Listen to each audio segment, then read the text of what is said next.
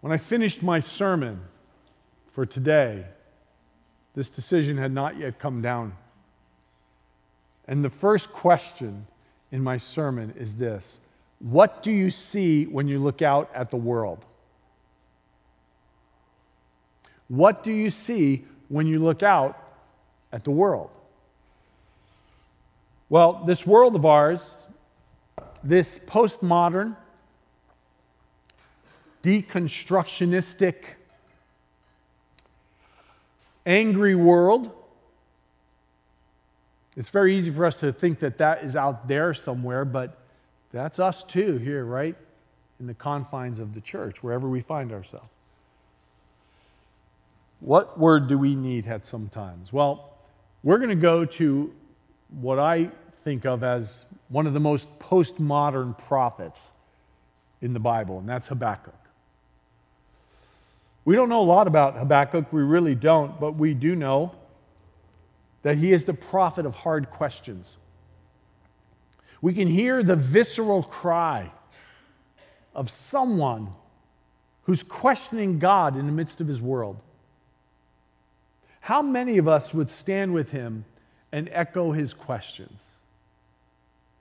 Today, if you're here with questions, if you're here with doubts, whether joining us on Facebook or right here, here's what I want to invite you to do. Ask your questions. Don't dismiss your doubts. Doubt is an element of faith. If you're finding your place with hard questions in your life, speak them out to God. He's not afraid to handle them. This is the word of the Lord for us today. Habakkuk chapter 1, beginning with verse 1. How long, Lord, must I call for help, but you do not listen? Or cry out to you violence, but you do not save? Why do you make me look at injustice? Why do you tolerate wrongdoing? Destruction and violence are before me. There is strife and conflict abounds. Therefore the law is paralyzed, and justice never prevails. The wicked hem in the righteous, so that justice is perverted. This is the word of the Lord for us today. Thanks be to God. That's how this small book in the Bible welcomes us, with the types of questions that many have been asking as we watch the Ukrainian refugees displaced and innocent victims of the violence of war increase. People asking these questions as we hear reports of children gunned down. Asking these kinds of questions. And wonder if those in power actually care about justice, or just that their place at the political table of power stays intact. That's what's happening.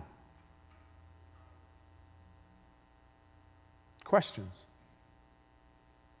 One of my favorite lyricists and singers is Stephen Curtis Chapman. His greatest album, in my opinion, and all of you musicians, you have yours, but in my opinion, his greatest album is Beauty Will Rise. It was the first album and set of songs that he produced after the death of his 5-year-old daughter, Maria, who was run over by a car in their own parking lot, in their own driveway. And he wrote these words. I think his lyrics to the song Questions could have been written by Habakkuk. He writes this: "Who are you, God? For you are turning out to be so much different than I imagined. And where are you, God? Because I'm finding life to be so much harder than I had planned." And then he goes on and he says, "And if you know my heart, the way that I believe you do, God, you know that I believe in you. And still, I have these questions." We wonder why life is not what it should be or what it could be, as he says in another song on that album. And we ask God, where are you now? Where are you now? That's what Habakkuk was doing. It's somewhere around 603 BC. Judah is on the precipice. The world powers, the Assyrians and the Babylonians and the Egyptians, they're like pulling at the seams of the world. Just pulling. And it seems like the seams of the world are about to let go. Does this sound familiar? But if you look closely, you discover this. In just 17 years or so, the Babylonians are going to ransack Judea, completely sending people into exile, totally disrupting life, pulling them from security and safety. Look even closer, and what you see is that there's no distinct difference between the people who name themselves as God's people and the people who want nothing to do with God. No real difference between them. Does any of this sound familiar? You see, the prophet's words sound like our words in our world. His questions and his complaints are our questions and complaints.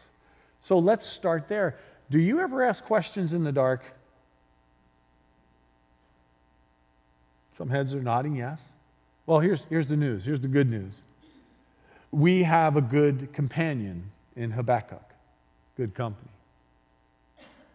Questions. The theologian Nicholas Wolterstorff tragically lost his 25-year-old son Noah in a climbing accident. He was 25. And Wolterstorff asked this question of God. He said, will my eyes adjust to this darkness? Will I find you in the dark? Has anyone ever found you there? And are there songs for singing when the light has gone dim? Or in the dark, is it best to wait in silence? Will we find God in the dark? Wolterstorff goes on. How is faith to endure, O God, when you allow all this scraping and tearing on us? We strain to hear, but instead of hearing an answer, we catch sight of God himself, scraped and torn. That's what the cross is about. We strain to hear, but all we get is this picture of God himself scraped and torn on the cross. Through our tears, we see the tears of God. And then he says, I shall look at the world through tears. Perhaps I shall see things that dry-eyed I could not see. Are we looking at the world through tears? Am I looking at the world through tears? And maybe I'll see something beyond myself when I look through the world through tears. Could it be that in the darkness, I see God in ways I would never see him any other time or place? The place where we ask questions in the dark. So it is this prophet, this postmodern prophet, with this name we would never name any of our children, perhaps. The one who declares his questions so publicly, where we find the faith needed for such a day as this, and this is what we learn. God is big enough for the dark. He's big enough for our doubts, our questions, our laments, and our frustrations. But like this prophet, you see, we live in this tension. We live in the tension between, it's a false dichotomy of faith and reality. We make a dichotomy that faith's one thing, reality's another thing. That's a false dichotomy. So we live in the tension of this dichotomy and the truth of faith as reality. That's what we live in as we live out our Christian life. Faith as reality. Our faith calls us to see beyond what we see, not living in the denial of the horrible realities in our world, but anchoring in the reality that is God. And Habakkuk the prophet has such a faith as we see him, first of all, shouting into the dark.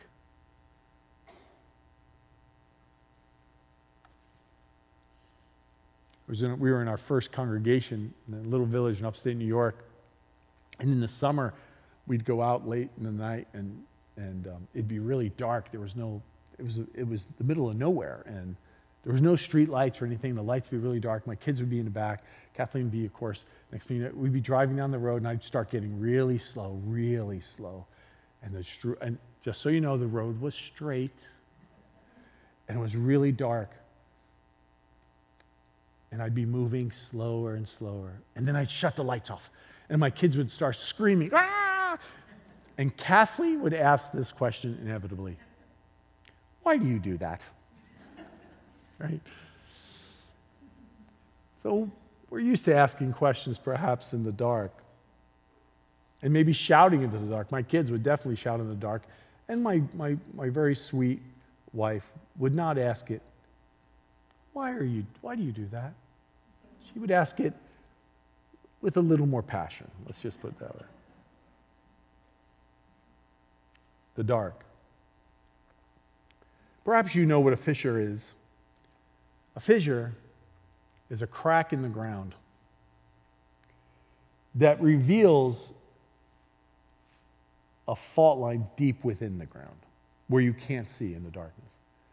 In our time of living in California, and those of you who've been there, you've seen them, you can see fissures that reveal where the famous San Andreas Fault is.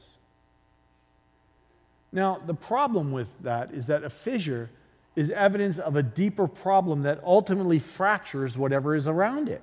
And we call that an earthquake.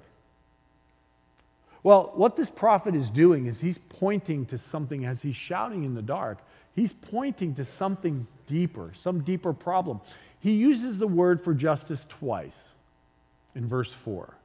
And the word for justice, actually, as we saw last week, isn't about being punitive, it's about being restorative, about the restoration. So when he says justice is perverted, he's saying God's restoration is being hindered, being perverted. The word suggests the order ordained by God for the society of his people. And so the issues listed in the prophet's complaint come from this. He's basically saying the people have abandoned the order intended by God for their society. A.W. Tozer made a very strong statement. He was in the habit of making very strong statements. And he said this: the cause of all human miseries is a radical moral dislocation. The result of that is violence rules. Mob rule rules. Immorality destroys relationships. The weak are oppressed and used by the powerful. Thank you for that beautiful prayer this morning, Pastor Shirley. Anger and rage become the order. The prophet's problem in the darkness, though, is found in this first question. How long, O Lord, must I call for help, but you do not listen? How would you ask that today? How have you asked that? Because you see, we might say, where are you, God? Or why did you allow this, God? Or what is going on here, God? Or I don't understand why that decision by my loved one has been made, God. Where do you ask these questions? My friends, it's not if, but when this is your cry. Not if, but when. And when your cry is, how long, O Lord? Here's what I want you to remember. Keep crying out. Keep crying out, because the cry springs not from the doubter, but from the person who trusts that God has a better plan. And that's why we doubt. That God's will is the best will. They trust there is a better vision of the world. God's vision. These are the people that pray, your kingdom come, your will be done on earth as it is in heaven. For yours is the kingdom and the power and the glory forever. And the truth is, when we live in a relationship of the reality of life with Jesus, we are offered a foretaste of the peace and the joy and the love that God desires for the entire world. So this is not about doubting God or looking through some religious rose-colored glasses or living in denial about the world around us. This is about taking this stand of like standing between the questions and the answers. Standing in the middle of them. Listen to the prophet's response in Habakkuk chapter 2. He says, I will stand at my watch and station myself on the ramparts. I will look to see what God will say to me and what answer I am to give to this complaint. I will stand. I will stand. I will hang in there. I will wait for God. Why? Because the prophet's saying, I believe the Lord has a better vision for the world. I believe the Lord has a better vision for life, for humanity. I believe that God wants humanity to flourish. Do you believe that? I believe that. I believe at the heart of God's great project of salvation of humanity is his desire for human beings to flourish in the shalom of God, the well-being of God. And that's what the prophet's saying. And God eventually answers the prophets with this vision. Verse 14 of chapter 2, for the earth will be filled with the knowledge of the glory of the Lord as the waters cover the sea. And so this tells me something, that God is bringing his answer. But this is what it tells me. It tells me in my world today. It tells me in the broken places today in my own life. It speaks to me in the darkness where there are no answers. And I'm wondering, God, where are you in this? When I ask the question that's going to be the question I'm going to ask the rest of my life, God, what are you inviting me into? This tells me something. It tells me this. Take the long view. Take the long view. Take a good look at our world. Take a good look at the darkness. Look into it. And remember this. This is what we learned from the prophet. God is not done yet. God is not done yet. And so we live in this place called in between the questions and the answers. We do not see the whole picture. We do not know the entire story. The world is not as God desires or intends it to be, but that doesn't mean that God is not setting things right, that he's working, he's moving. And let me just add this. God is setting things right, and he's often using his people to do that. And when we don't do that, then we're not participating in the great redemption project of God through Christ. So how do I do that? Back to what we were talking about earlier, before prayer. How do I join God in the great redemption project right now in my country, my world, to bring his grace and his mercy to the world, to help God set things right? In his time, he makes all things beautiful. We do not understand how, but we can trust the fact that he is still at work in our world and that he is with us. In the parable of the persistent widow, Jesus gives us this life lesson. Will not God bring about justice for his chosen ones who cry out to him day and night? Now remember, there's no justice being had yet. Will he keep putting them off? I tell you, he will see that they get justice and quickly. Here's the last verse. Look at it. However, when the Son of Man comes, will he find faith on the earth? You see, the lesson Jesus is giving is not that God's going to bring justice, not that the question of whether or not God's going to make things right. He's saying, slam dunk. Here's the question. When he does come to make all things right, and let me personalize it. When he comes to you, DeFranca, and he's making all things right, is he going to see faith in you here on earth? And I would extend it. Faith in him in such a way that I participate in his project of justice in the world. Will he see that in me? It's easy for me to point at other people and corners of my world, but God's going to show up and go, well, Jeff, do I find faith? I love that. That justice, that making all things right, will come in his time, in his way, which leaves us in what some have called liminal space. That time between the way things are now and the way they will be then between the pain and the relief, between the shame and the forgiveness, between the sorrow and the joy, between the discouragement and the inspiration, between the darkness and the light, between the temporal world and the eternal world. And there's not a person who's gathered here today or viewing with us online today who has not lived someplace there. So how do we live? Let's just say it this way. How do we live in the meantime? Well, the prophet answers that question too. In Habakkuk 2:4, it says, the righteous will live by his faith. The righteous will live by his faith. Now, we often think that that verse of Scripture is just simply about justification by faith, as articulated by Paul in the book of Romans. Now, Paul does use those words explaining the power of faith and salvation, and that is true. We live by faith. The righteous will live by faith. But it meant so much more than a transaction that secures salvation. The Hebrew term actually is a disposition of trust, evidenced in endurance and steadfastness and patience. The New Living Translation of verse 4 more fully says, look at the proud. They trust in themselves and their lives are crooked. But the righteous will live by their faithfulness to God.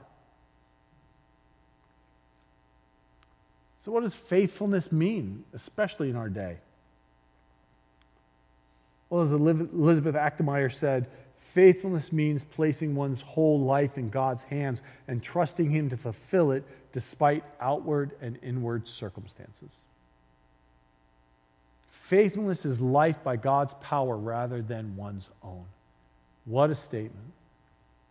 You should take that statement, think about that statement, take a picture of that statement, and think on it. Life by God's power, not my own. Boy. Let's go back to that theologian, Wilsterstoff. Where does this find? Where does this touch ground? Where's that faith that's found on earth? Well, continuing to reflect on the death of his son, the tragic death of his son.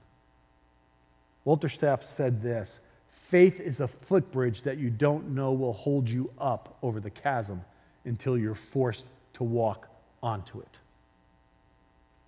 I'm looking around this room. I'm looking at many of you at different junctures in your life. You know what one of the privileges of being a pastor has been?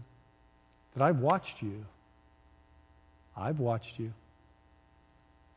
walk over the footbridge of faith when you weren't sure it was going to hold you up. And you did it anyway. I remember. When I see you, I think about it. When it was dark, when you weren't sure, when you wondered, and what you did was you stepped out on the footbridge of faith and you weren't even sure. But you did it anyway. And you know what you found out? Just what we sang today. I am holding on to you. The great I am is holding on to you, even in the midst of the darkness. What does that faith sound like? Well, let's let the Scriptures just fill our minds and hearts today. What does this faith sound like? It sounds like 2 Corinthians chapter 4. We have troubles all around us, but we are not defeated. We do not know what to do, but we do not give up the hope of living. We are persecuted, but God does not leave us. We are hurt sometimes, but we are not destroyed. That's what it sounds like. What does this faith grip hold of? Well, this is what it grips hold of. Finally, be strong in the Lord and in His mighty power, but put on the full armor of God so that you can take your stand against the devil's schemes. For our struggle is not against flesh and blood, but against the rulers, against the authorities, against the powers of this dark world, and against the spiritual forces of evil in the heavenly realms. Therefore, put on the full armor of God so that when the day of evil comes, you may be able to stand your ground, and after you have done everything to stand, stand firm.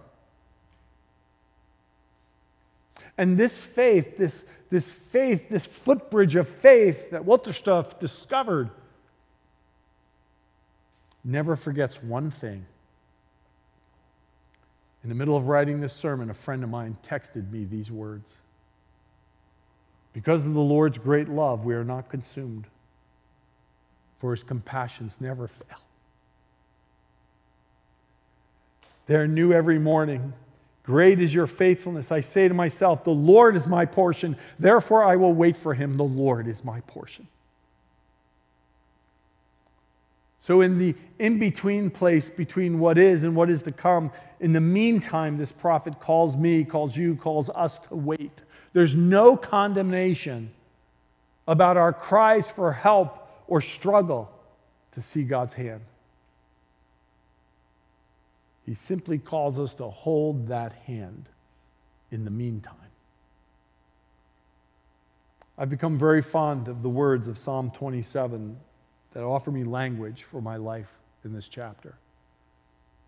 I remain confident of this. I will see the goodness of God in the land of the living. Wait for the Lord. Be strong and take heart. And wait for the Lord. Worship team is going to come at this time. We're going to sing Waymaker as we close. But you know what I've discovered? Maybe you've discovered the same thing, that the land of the living is not always good. The land of the living, the text doesn't promise that the land of the living is going to be good. But it says, I've seen the goodness of God in the land of the living. This is living out faith in the midst of the unpredictable and fractured nature of life.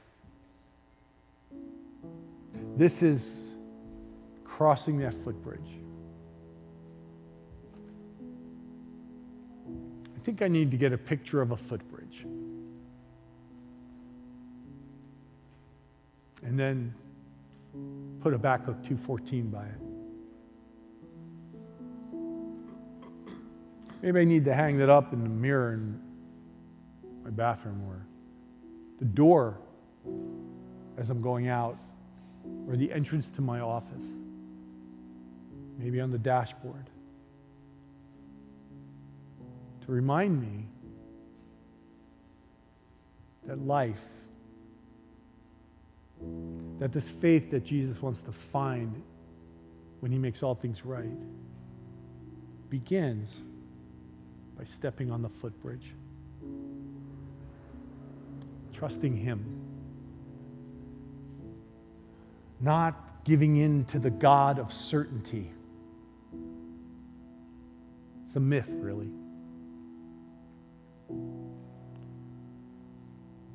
But depending on the God whose mercies, whose compassions, whose graciousness, whose care, whose love are new each morning. Great is his faithfulness. So what does this all sound like? What does it mean to step out on the faith footbridge, to live our faith when asking the questions in the darkness abound? At the very end of this little book, this postmodern prophet gives us an answer, beginning with verse 16. Though the fig tree does not blossom,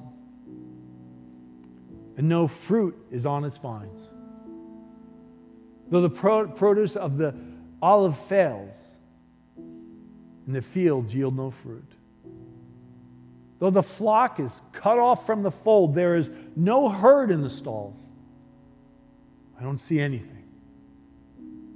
Yet, I will rejoice in the Lord. I will exult in my God of deliverance. God the Lord is my strength. He makes my feet like the feet of a deer, and he makes me tread upon the heights. Will you stand with me, please, this morning? We're going to sing Waymaker this song. I love this song. Some of these lyrics are printed around our home.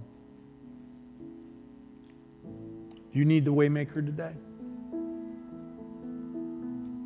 You need to, before you leave here, you just need to come and pray. The world we're living in, family life, your own heart, what's ever happening there. You need to just come and kneel and just spend a few minutes praying. And if you can't kneel, but you want to just come and sit in the front, just to say, this is my physical declaration of taking the first step on the footbridge. If you want to come pray. As we sing together, come pray. If you want to pray before we leave, come pray. Just come.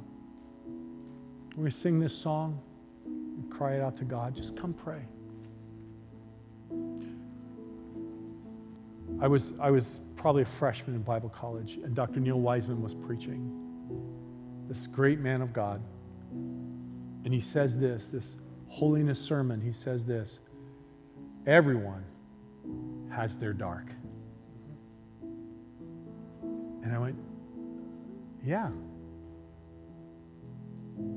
So if there's some place where you just need to come and just say, God, be my way maker today, I invite you to come.